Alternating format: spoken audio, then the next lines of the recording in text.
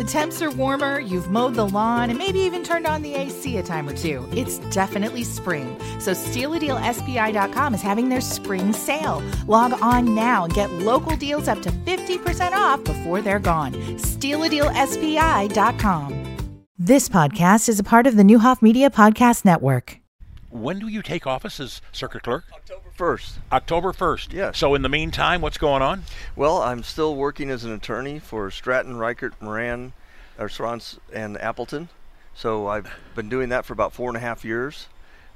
Great people. Bruce and Justin are some of my best friends, so this is kind of a bittersweet as far as parting company with them. But again, I do labor law and employment law.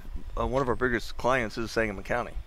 What prompted you to decide to seek the office of circuit clerk? Well, from an internal standpoint, yes. I've always believed that you have a duty to give back, and anytime you have time, talent, or treasure, you should give that back to the community.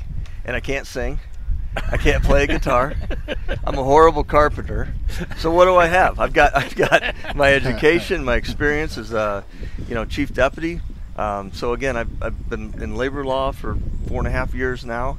Prior to that, I did 23 years with Sangamon County Sheriff's Office. Sure. I held every office or every position in the office other than the elected official. So most of my career was in investigations, where I managed people. I also ran the operations division for several years, and then I was blessed to be West Bar's chief deputy.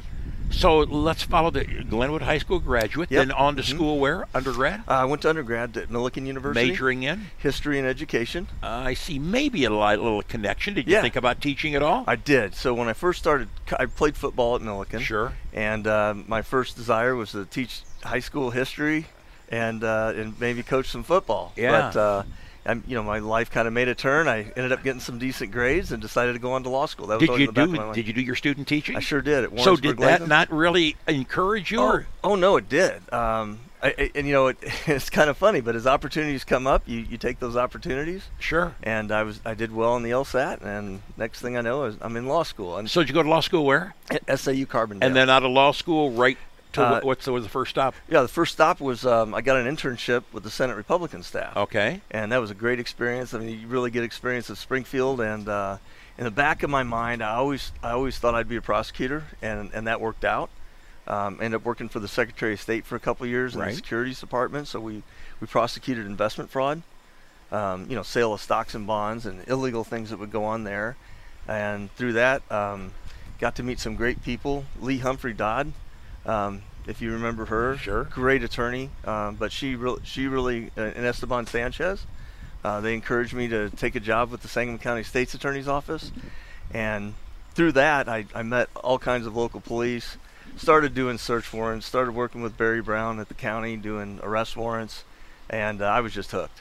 So at that point, I put in my application with the sheriff's office, and 23 happy years later, I finished my career. It's usually the other way around. Yeah. I know. Yeah. I know. But I kept my law license up, and so I knew that law enforcement's people get hurt, right? So So how much does this give you kind of a step up on a learning curve? Oh, the fact that you have been involved with the court system for a long time. Absolutely. I mean, and I think my experience is my talent. Okay. My leadership is my talent. So I think it's a real perfect fit to go into the circuit clerk's office and take my leadership and my years of experience to try to lead the circuit clerk's office. I think so many people fail to realize how many different duties there are, let alone the dockets and keeping track of bailiffs and clerks and judges and everything. But then, things like passports. Oh, my gosh, obviously. yeah. I mean, it's a myriad of services, is it not? And I probably just know the top. Just the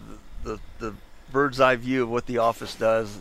I'll obviously have to get boots on the ground and assess where we're at, but it's a big office, it's an important office, and the civil system and the criminal justice system doesn't exist without keeping these records, without helping the courts out, and without keeping good records. So I know this has already been talked about, but you can make your official announcement here on AM Springfield. You will seek election to the post. Yes, I will. Very good. I will run for circuit clerk next year.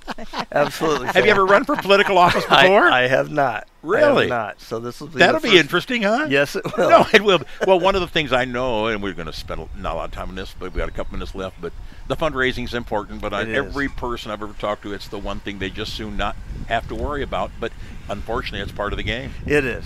You can't win an election without fundraising. Absolutely. Yeah. Now, staff, are there staff there, obviously? Oh, yeah. Do you evaluate, or will you? Yeah, no, there's a great staff there. Okay. I know most of the... I'm sure you do. The leaders and the bosses. There's quite a few folks there that I don't know well, but I'll get to know them.